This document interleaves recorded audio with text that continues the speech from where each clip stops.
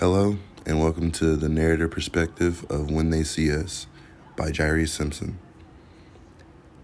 The TV series described as, or titled, When They See Us is about a group of 5 teenagers being wrongfully convicted of a crime that they never even participated in. I'm using the narrative perspective.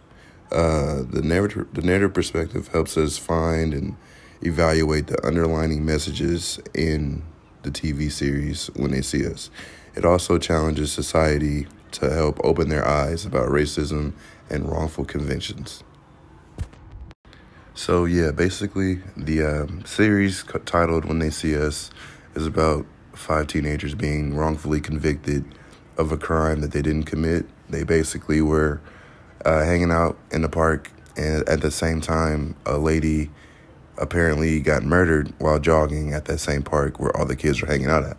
And they catch the kids and they pretty much just say, hey, like, you guys did it. So I think that with everything that's going on as far as racism and the Black Lives Matter movement, I think this is a great way of showing other ways in how Black people have been oppressed and done wrong. So I think that this film, this series did a great job at just making sure everyone can be affected in a way. It's not just a certain audience. There's like pretty much everyone can learn from this series.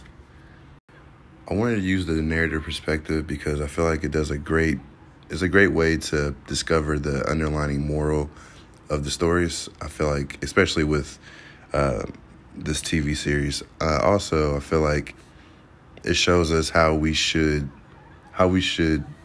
behave in certain aspects and how we should see things.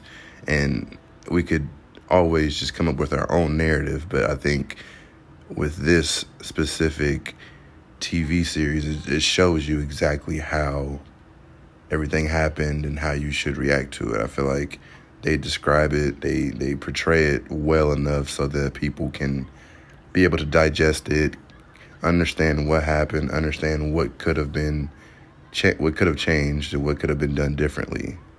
So with evaluating the TV series with the narrative perspective, I wanted to explain the sources that I've used. In an article titled Racism by James C. Jones, he describes how it is concerning that despite the general consensus that we all believe in a higher power as far as like Jesus Christ and everything, and we all understand what's right and what's wrong, it just seems that it's kind of like a ironic how we don't apply that when it comes to wrongfully convicting kids as far as this movie and as far as racism in America and the rioting and the police brutality that is going on in this world today.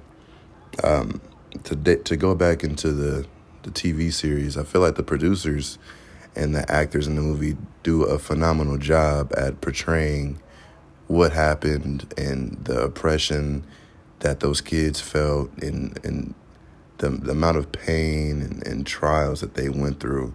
It's just, it's crazy to see it, because I feel like with the narrative perspective, it's all about the story and how the moral of the story can be depicted.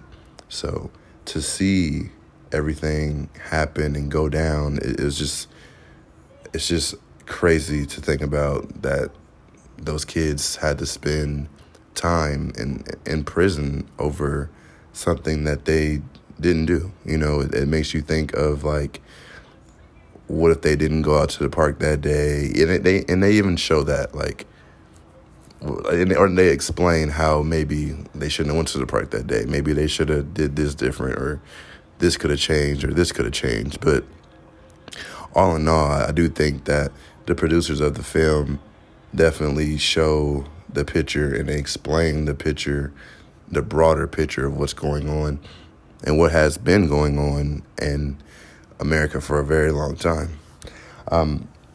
Another article or book that I read into was called The Invalid Forensic Science Testimony and Wrongful Conviction. The author explains how DNA testing took a massive jump in the 1990s.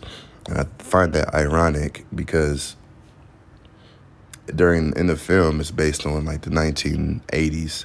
So the way that they wrongfully convicted them, maybe with better testing and more advanced technology, they could have found other ways of making sure that they had the right guys in this situation.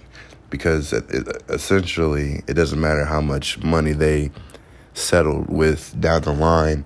When they were in their 40s or 50s, these kids lost the most important times of their lives. I mean, they were just kids, and they had to spend their childhood in prison. So I think that when you go into the series and you understand, after coming out of that, and you understand what happened, it makes you look at ourselves differently. I feel like it makes us look at our government differently and the police force and all that. So it's definitely disheartening to see. In conclusion, I just wanted to be able to explain this narrative perspective and to be able to bring light to the TV series When They See Us. It's on Netflix, if you want to check it out. But yeah, that is the podcast. So thank you for listening and have a good day.